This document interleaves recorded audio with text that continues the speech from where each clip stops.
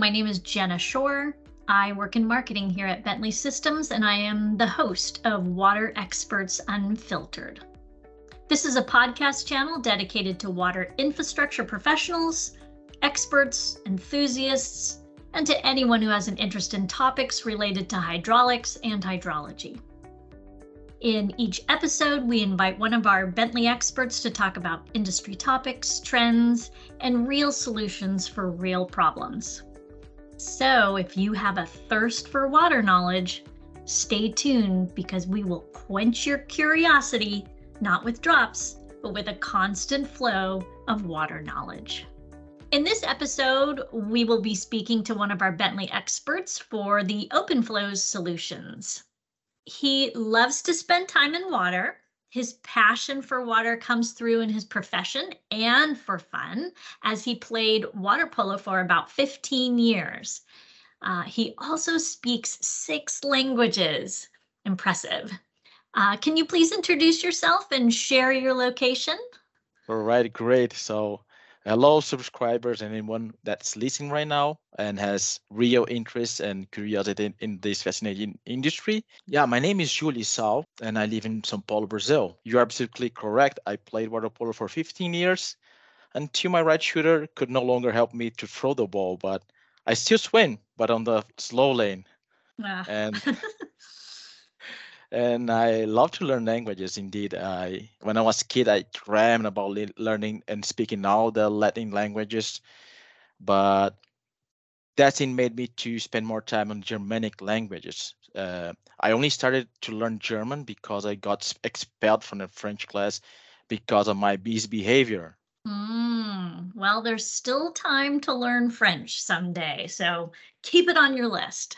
I will. So how long have you been a trusted advisor here at Bentley? So I joined Bentley 2 years ago, and I love my role, and I'm learning every day with my customers and their exciting projects and everything they are doing and creating on the water industry. Great.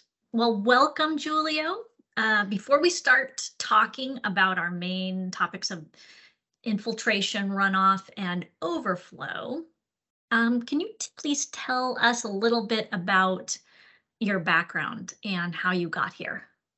Before talking a little bit about myself and my background, I want to start with a saying that we have in Brazil. In Brazil, we say that an engineer who starts working on water and sanitation is likely to remain in that sector forever. Well, there is a more pragmatical way to interpret that sentence and another more romantical. The pragmatic interpretation is that because there are still so many Brazilians without access to water and sanitation services, he must dedicate his whole professional life and will still not be able to finish the job. Just a small piece of data. In Brazil, around 60% of population has access to secure services of sanitation, and we need to expand it to 95% until 2033. So there's a lot of job to do it. And now we got to the more romantic approach, which applies to me, of course. Because the sector is so fascinating, the engineer will never want to work with anything else. Oh, great. Well, I can feel your passion for what you do just coming through. So how did you get started in this industry? Where did that passion first ignite? Yeah, now let's talk about my second passion. I started in that industry when I got graduated as environmental engineer with focus on water resources management, which is a very close related field to water and sanitation services. During my master's, and doctorate, I kept under that field. I was researching a siltation process inside reservoirs that affect hydropower generation.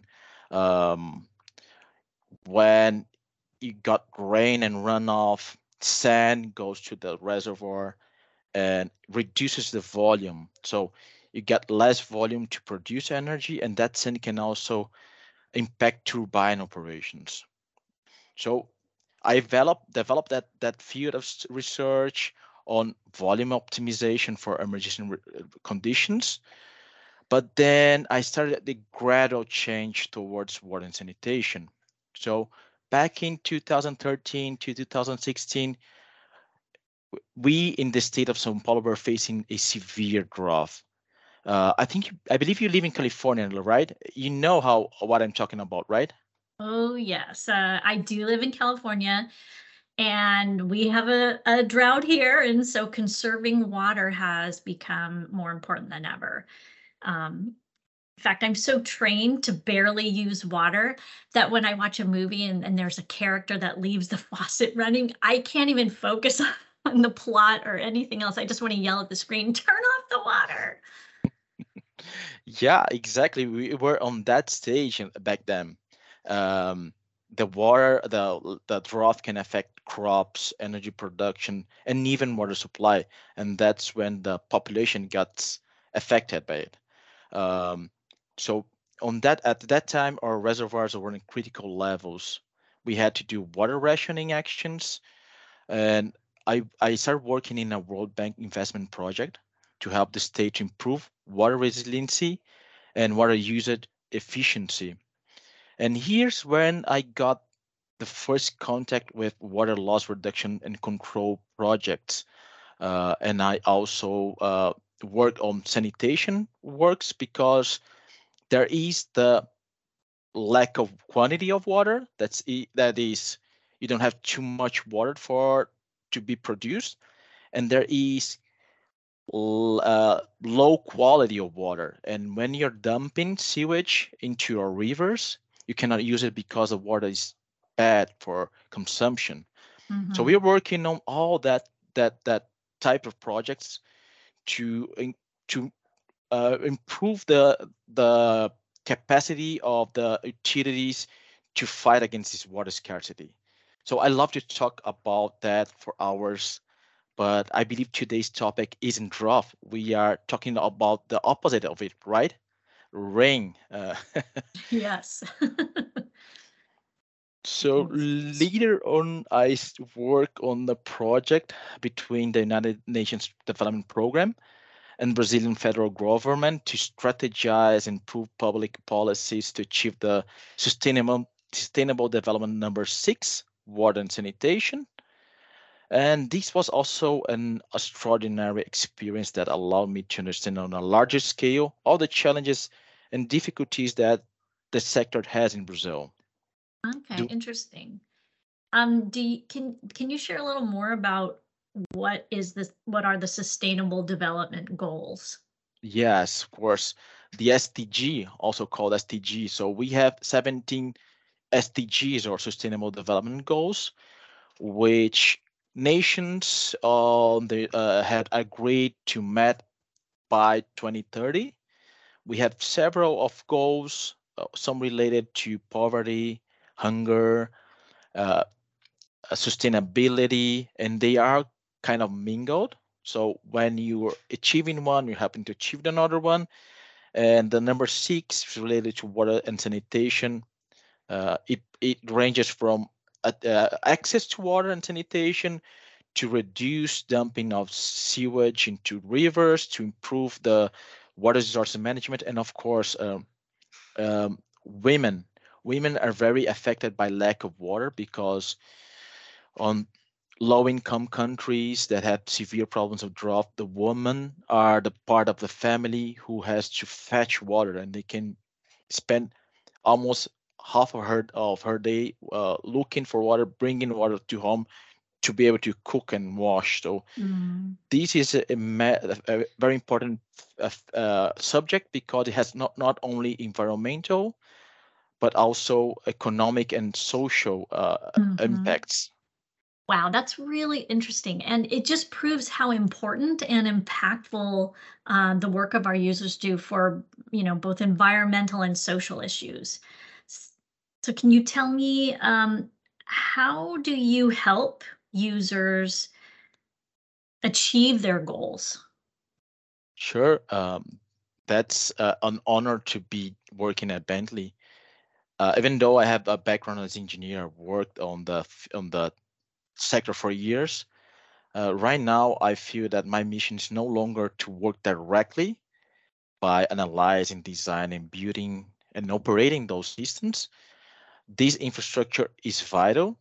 And right now, I feel that my mission is to help our users to make those exciting projects by providing them information about what are the best solutions we can give them and how they can optimize their workflows so they can spend less time, reduce errors, and build real, resilient, and sustainable water infrastructure, especially in my region. Like we are in Latin America, and if you see the indexes of water and sanitation, even though you got countries like Uruguay and Argentina who had almost 100% of access to water and sanitation, you go to more other countries like Paraguay and Bolivia who are just starting right now. So it's really exciting to give information and the best solutions so our users can do that exciting job.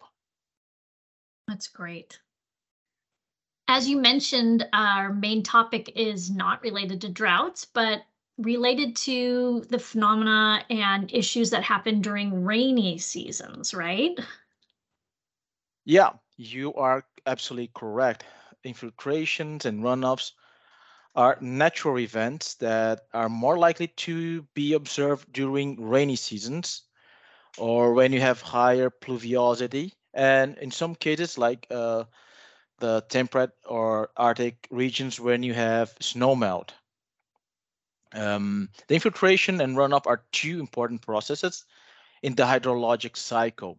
So infiltration begins when the precipitation reaches the land surface, and runoff begins when the precipitation rate exceeds the infiltration rate and rotation of the surface storage are filled. We're going to explain that in more detail further on, but just imagine that you have a sponge that is soaked with all water and can no longer absorb water, and that's when the runoff begins. So the water cannot no longer infiltrate the soil, and the only way that it can go forward is running on the surface of the sponge. But these are all natural events. They are enhanced by urbanization and the changing pattern in land use and also the climate change. The climate change is likely to change the rainy patterns and create negative impacts in the existing infrastructure. And one way that we can see it is on overflows. So overflows, they happen when we have a drainage network that was poorly designed because the engineer or the project designer didn't understand the magnitude and duration of these rainy events or the precipitation at the early stage of the project during the concept and design, or when you have an existing network in a region that the climate change has changed a lot and drastically the behavior of the precipitation, and that network can no longer work for the new rainy pattern or the absorb of the or the how the land is developed and can no longer absorb water. Okay, so you're saying that that natural phenomenon that we're going to discuss, it really can impact a lot of existing infrastructure and cause overflows, which can be an indicator of failing or under operating stormwater and wastewater networks, right? Correct. Okay, so infrastructure's supposed to be made to last, but climate change is changing so much rapidly. So this next generation of engineers need to consider these risks and uncertainties during the early stages of the infrastructure project and be able to build and operate long-lasting and resilient, sustainable infrastructure. So it sounds like it's a really exciting time to be an engineer. It is right now the engineers, they have to be able to handle to a lot of uncertainties during the concept design. And without the proper tools, it is hard to be certain that whatever you are designing is going to be able to handle that amount of water, or the runoffs that are happening during this stronger, more violent, more frequent rainy seasons. Great. All right, well, let's dive deeper into these topics. Let's start with infiltration. Can you please explain the process a little better? Yes, I will. So infiltration is a process where water infiltrates into the soil. Let me elaborate a little more. Imagine, like I said, the soil being a sponge. If you pour water into a sponge, it will absorb part of it. Uh, just like the water that precipitates into the soil and is in direct contact with the soil will enter the soil, the water that you're pouring is going to be absorbed by the sponge. So you can imagine that at a given point, the sponge will no longer be able to absorb water. So just like the sponge, the soil, the infiltration of the soil is limited by some characteristics of the soil, land use pattern. That means how much uh, cover it is exposed. So if the soil is exposed, if you have a concrete or over your sponge, and other fog factors such as water content, temperature, and rainfall intensity. Okay, but can you explain a little more about how the sponges and soils can absorb water? Yes, I can. So sponge and soils are composed of mainly three types of volumes. We have the solid volume, which are impervious. So we have the grains of sand and sponge fibers, and we have empty spaces in between that solid volumes, which can be either filled with air or with water. So let's say we have a completely dry sponge or completely dry soil. It would have only two types of volume, solids and air. And then at that stage, every space filled with air can be replaced with water. But just like a sponge, the soil won't absorb every drop that you pour into it. That could be because of the fact that the soil is soaked with water and can no longer allow any drop of water into it. So in other words, the volume of water to be absorbed is greater than the air volume that exists in the sponge. In that case, we say that the soil is saturated, which means that every void space in the soil is filled with water. We have also another important measure called field capacity, which is the amount of water in the soil sample that the soil can hold while the water can drain from it. So if you have a soil with larger pores in it, it can hold water not as well when you have smaller pores. Um, and there's another reason why the soil will not absorb every water that's poured into it. It's when the infiltration rate is slower than the rate you're pouring water into it. So infiltration rate is basically the speed into in which the water can get into the sponge or soil, and it can be measured by volumes per unit of time per unit of area.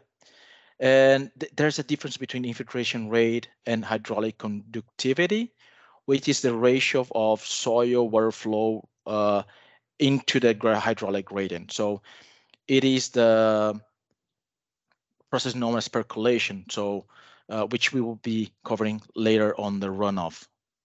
And just to remind our subscribers, within our solutions of hydrology solutions like sewer gem, sewer storm, you can simulate the infiltration rate by using Horton or Green Amp, and you can set up different land uses, different soils, which would have all different infiltration rates, so you can simulate that as well. Okay, great. So I've heard about that concept of sponge cities for preventing floods. Is this something related to what you just explained? Yes, it is. So the sponge cities is a concept used to describe cities that have planned urban areas that allows water to infiltrate and be absorbed rather than stay on the surface creating floods. This is also something that will impact the runoff, so that we discuss further on. Okay. But the interesting concept of sponge cities is that you help to make urban areas more similar to natural areas. Like we said before, that is all natural events, and changes in the land use will impact the infiltration. So uh, they want to make the cities more pervious than impervious, let's say. Okay, so more and more we hear about the impact of climate change and soil conservation. So I understand why infiltration is so important for flood control, but why is it important for engineers who are designing drainage networks? Yeah, I'm gonna explain you why, Jenna. So imagine you are an engineer designing a drainage network, and you're working in an urban area which is paved, and there is no space or no infiltration rate that can prevent water from getting to the soil. So every water is going to become a runoff, and when that runoff is coming to your lower parts of the city, you're going to need a larger drainage network to be able to not only convey that volume but also be able to store that volume. So this is very important uh, for drainage engineers, not so much on networks, to be aware of that. So like we said, sponge cities, they are made to replicate natural environments, and in natural environments the water is stored into the soil and not evaporated, and the water that's stored in the water will help to feed green areas, and that means that those cities that are using that concept of sponge cities are also more resilient to drought. And it's very interesting to know that in sewer jams and sewer storm, you can also model and analyze these kind of sustainable urban drainage systems, like the SUDS, the Sustainable Development Systems that are the name in UK, or like they are called in US and Canada, the low impact development systems.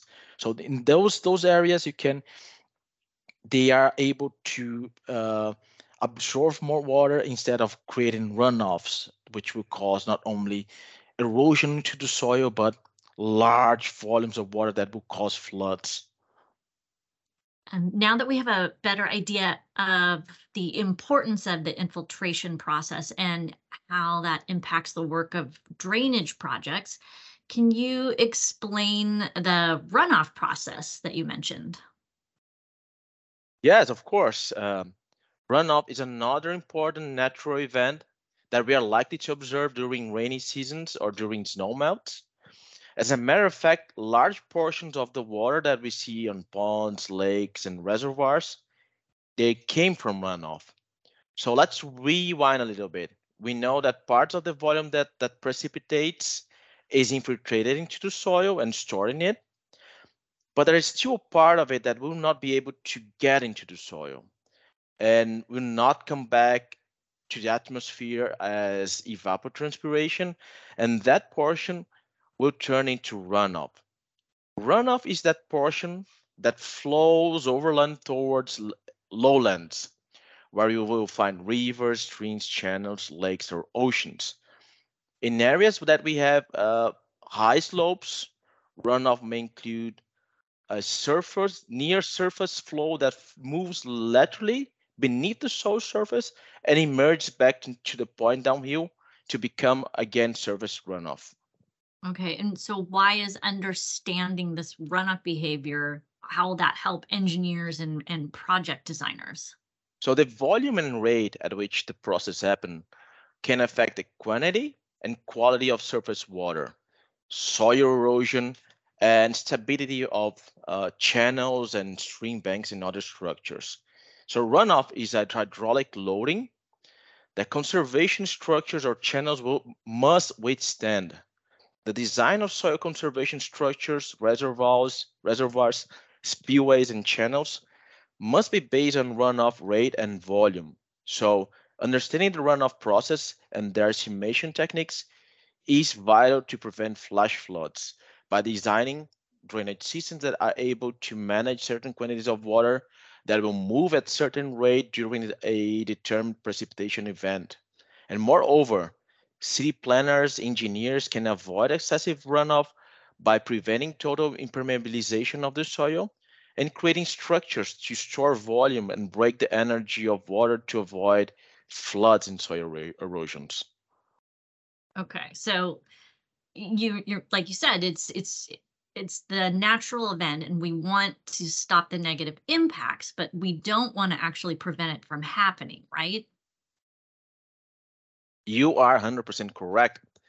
This ability to cope with natural events without being affected by it or being able to recover it from it very quickly is what we call resiliency. So it's all related to climate change resiliency. At the end of the day, it's impossible to prevent runoff from happening. What we can do is to diminish the negative impacts that will happen when there is excessive runoff volume and flowing due impermeabilization of the soil or extreme precipitation events. So surface runoff discharges into channels, streams, rivers, lakes, and other water bodies, like we said. And aquatic life and large portion of the human population depend on surface water. But high runoff rates and volumes can cause soil erosion and flooding, damaging and destroying structure, houses, destroying the livelihood of people and animals. So we need to know the understand the behavior of peak runoff rates, runoff volumes, and their spatial and temporal distribution to design and analysis resilient infrastructure. Okay, so what would be an example of bad design where runoff analysis was done incorrectly or maybe not even at all? I can think of several scenarios of bad design, and this is something great about the scenario management tool of the Overflows brand. You can create several scenarios and alternatives to compare it and see which one it performs better. But I'd say that there might be two extreme bad scenarios. The first one, over design a drainage network, and the second one will be under designing a drainage network. The first one, the engineer failed to understand the precipitation risks and patterns and created a very expensive system that conveys more water than will be actually flowing. And this will result in a system that will be always underperforming hydraulically, and that is more expensive to maintain this and build, of course. And the second one will result of is also a result of lack of knowledge of the initial conditions. But now the engineer design and build a drainage that will fail in the worst time. When the heaviest rainfall, the system will not be able to convey that water, and as a result, we get floods, damages, and possibly even casualties. And not to mention that the fact is that this system will need to be rebuilt and will cost even more money. Okay, yeah. So then how does open flow sewer gems help engineers make those good design decisions around runoff? So SewerGen supports a lot of runoff methods that you can select and compare using the scenario methods. And not only, you can also create your own precipitation patterns and compare like different time of returns events, so you can be certain that the system that you're designing will be able to handle not only peak flows but also the most common type of rain. So besides all that, you can also edit the properties or flex tables to create new attributes using user data extensions. And within the runoff methods that we can simulate in sewer gems, we can mention modified rational methods, unit hydrograph, EPA swims, and user-defined hydrographs. There is also a new feature on sewer gems that allows us to do 2D simulation, which will be great to engineers and city planners to know which areas are more prone to flooding, and when flooding happens, how much it's the extent of the damage. Okay, so let's go back to that example of a system that is too small for a peak runoff and extreme participation. Is there a way to tell if the system is drowning? Unless you have a level meter or flow meter or sensors that will show you live real-time data of the flow in your tubes, um, and or you have a hydraulic model to check at a given precipitation how your system is going to behave, you won't be able to tell if your system is performing well. If you don't have any of those, your best chance will be to observe when your manholes start overflowing. When that happens, you know that your system is running. Okay, so what can we then understand by observing like how much manholes are overflowing? There are some techniques of observing how much flow is coming out of manholes to understand how much of water is coming. Uh, but this is usually a very empiric process.